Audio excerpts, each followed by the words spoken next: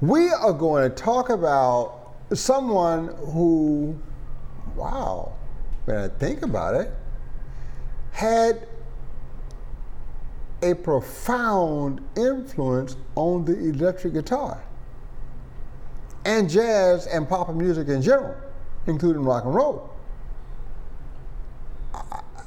It just occurred to me that he had a short life, the same as Jimi Hendrix. But for his time, he was as influential, if not more influential, than even the great Jimi Hendrix was in terms of the trajectory of the stylings of the electric guitar. Who am I talking about? Well, there can only be one guy, and that is Charles Henry Christian, better known as Charlie Christian. Born in 1916 in Bonham, Texas. All I know about Bonham, Texas is there's only about 35,000 people living there now. Black population is less than 8%. And you can imagine how small it was back in 1916. So it wasn't long before the Christian family loaded up and got the heck out of Bonham, Texas. They ended up in Oklahoma City, Oklahoma, which is actually comparable to Tulsa in the way that black folks lived and prospered. Just like you had Black Wall Street in Tulsa, you had this area called Deuces in Oklahoma City and the Bricktown area. As a matter of fact, Charlie Christian is so well regarded there that there's a street name for him in that Bricktown area. Now, his parents were both musicians. His father played guitar, his mother sang, played piano. They had 3 kids, Edward, Clarence Jr., named after their father, and then little Charles. Everybody's a musician. So obviously Charles hung out with the musicians. And as a young kid, he was too young to play music or anything, but he would accompany his father and older brothers to these nice neighborhoods where people would reward them for making music and entertaining them. Safe neighborhoods. The father was legally blind, so he had to trust his sons to lead them to a neighborhood where they would be safe to do what they did in the skin they were in. And that worked out very, very well for the family. Little Charlie couldn't play anything. So he would just stand out front and dance and just show out for the people. And he was kind of like a little Michael Jackson of the group kind of thing, you know what I mean? And that worked out real well for a while.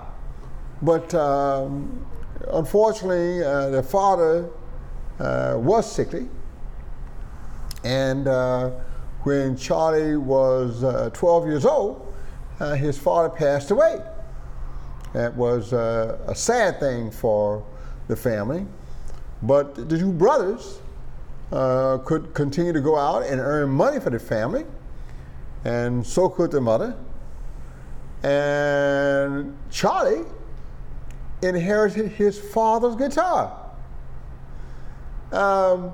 Now there have been other things, you know, you have a musical family, you go to a school, if your teacher knows everybody, the first thing they want to do is teach you to play. And in school they tried to teach Charlie to play. He wanted to play tenor sax, but the music teacher insisted he play the trumpet. She was a trumpet player, and a very highly regarded one in Oklahoma.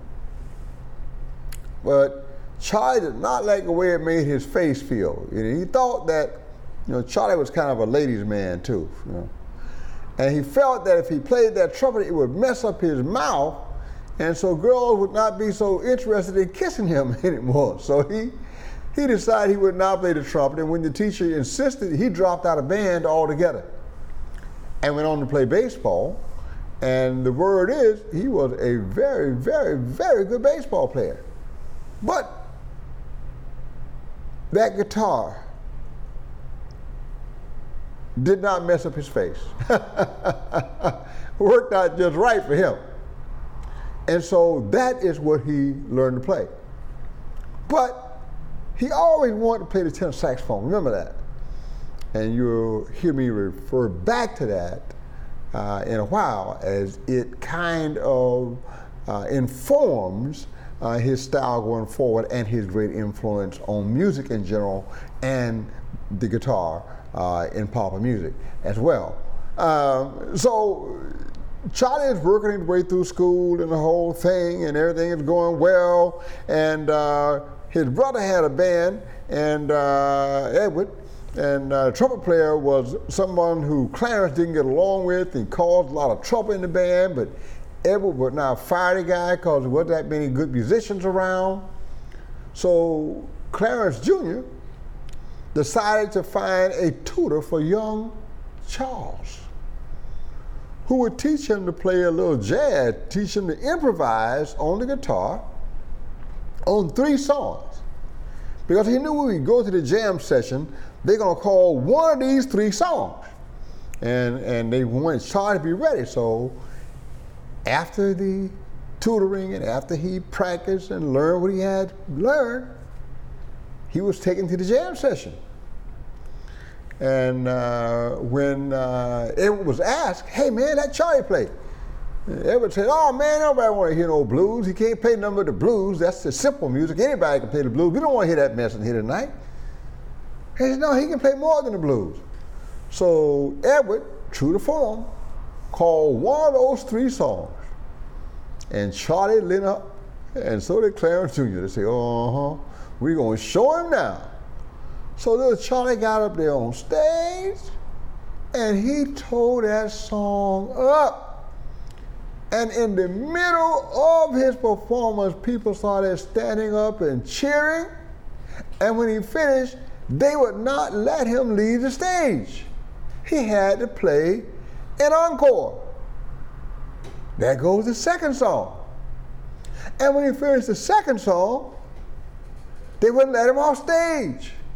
He had to play another encore. It's his first jam session. And so he played his 3rd and final song, and the people went nuts again. But this time, he excused himself from the jam session because he knew he was out of gas. But that was enough to convince his brother Edward that Charlie was ready. That trumpet player was gone, and Charlie was in, and he just had to learn a few more songs. But his talent and his ability to improvise and not repeat himself, chorus after chorus after chorus, was very, very clear even at this early age, 15, 16 years of age. So now little Charlie is playing around. And he is playing gigs all around Oklahoma. He's even traveling as far as Minnesota.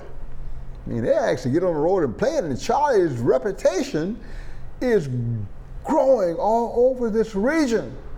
And to make things better, you got nationally known musicians that are coming through, like Art Tatum.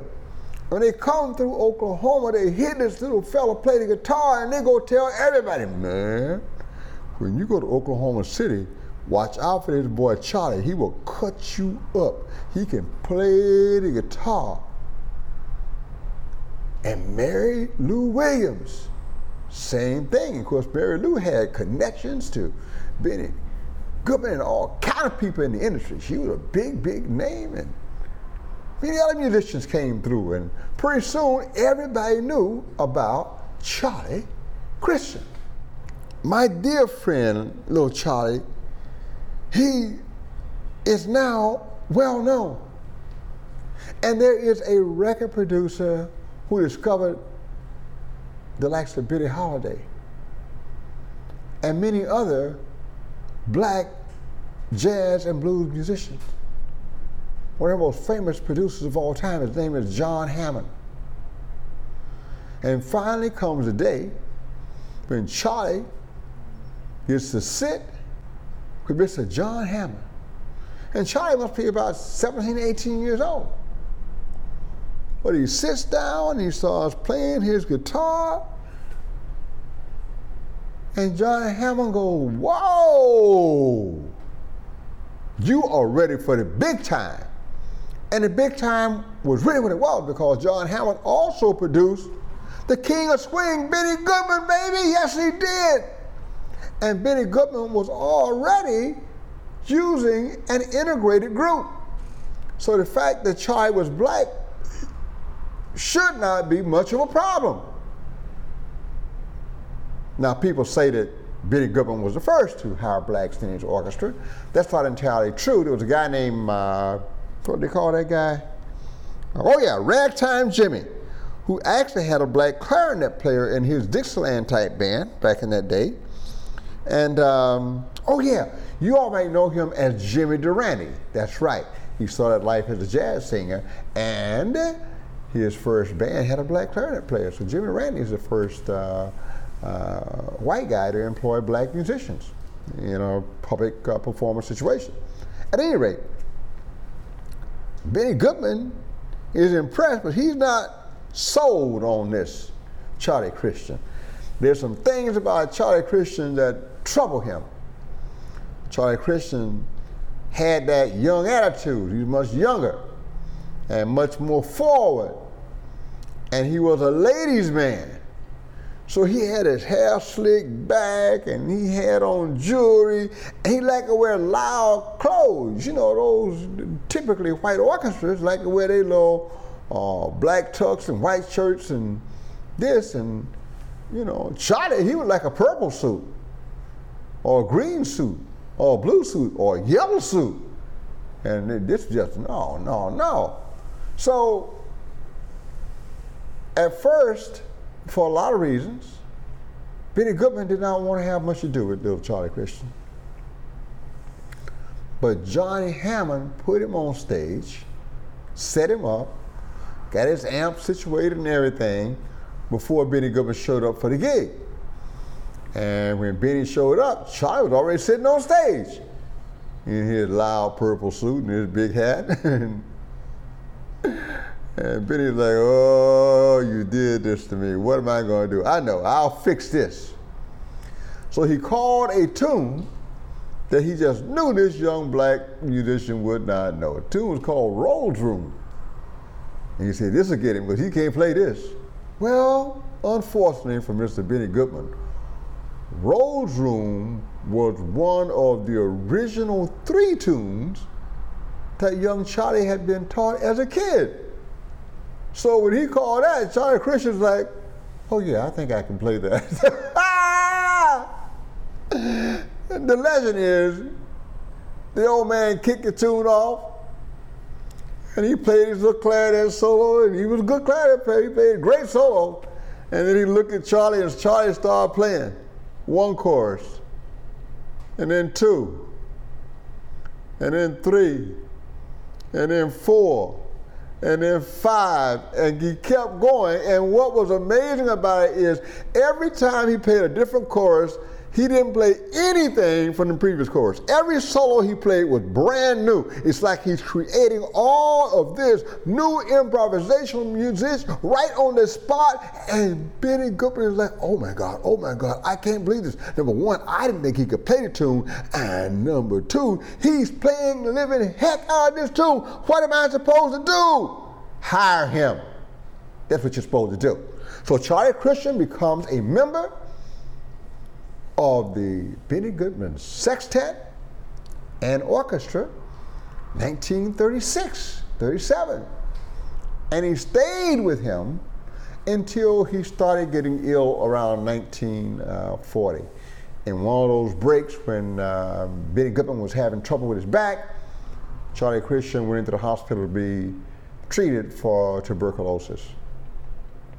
Somewhere after about 1941, Charlie Christian left the Goodman organization and could be found in New York, hanging out at Minton's Playhouse. You say Minton's Playhouse. Come on, you got to remember what I'm telling you all. Minton was a place that Dizzy and Monk and Clark and all the cats that created bebop hung out. This is where bebop was born. And the cat who was a regular there was Charlie Christian. As a matter of fact, there are people who say the word bebop was created by Charlie Christian, because he had this manner of singing solos. And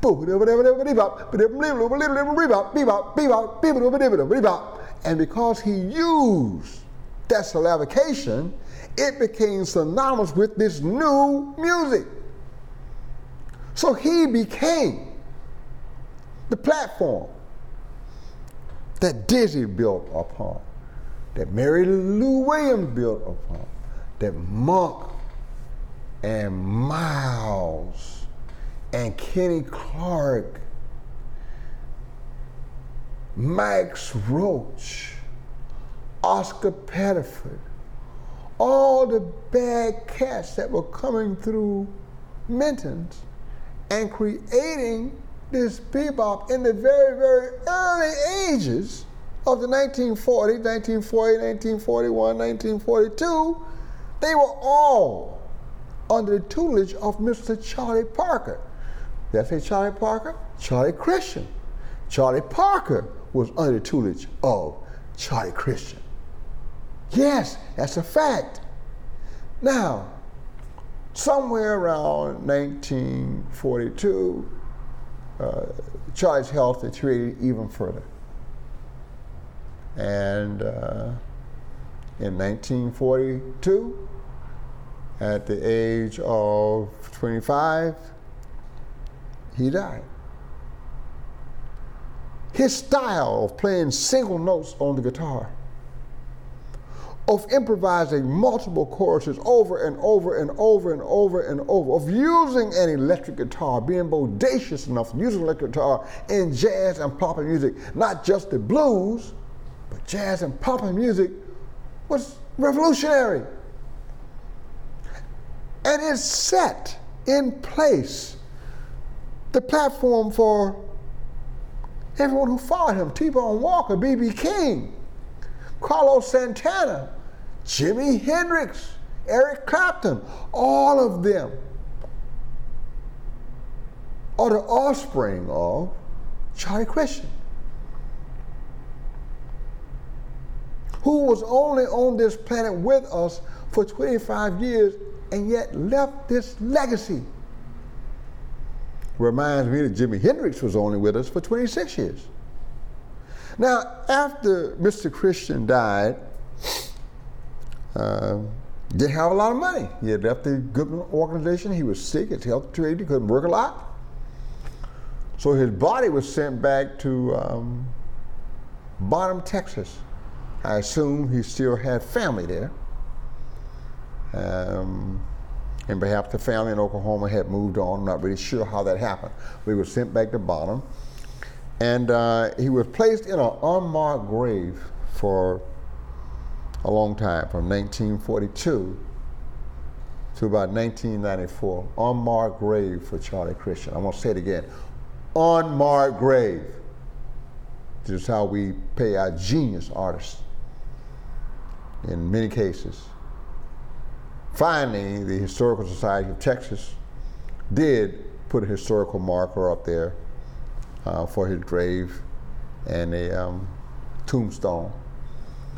And in 2003, it was recognized that the marker was placed in the wrong place, and that where Mr. Christian was buried was a concrete slab.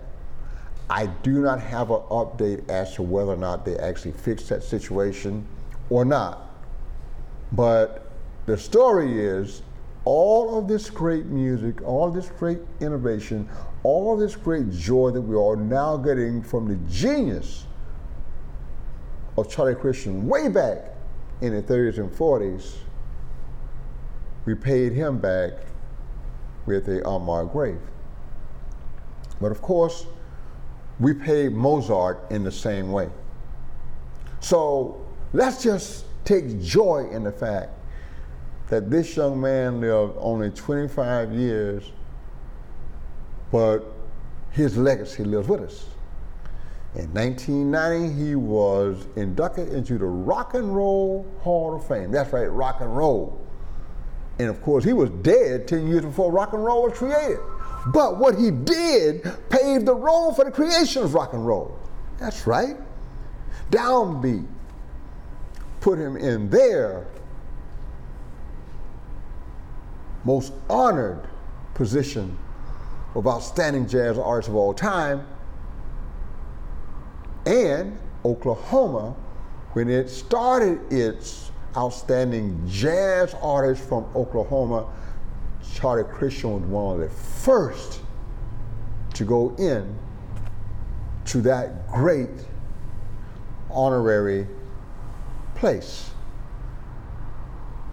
Charles Henry Christian, 1916, 1942, 25 years old, and yet look at what he did with those 25 years. Thank you very much. I hope you've enjoyed this journey.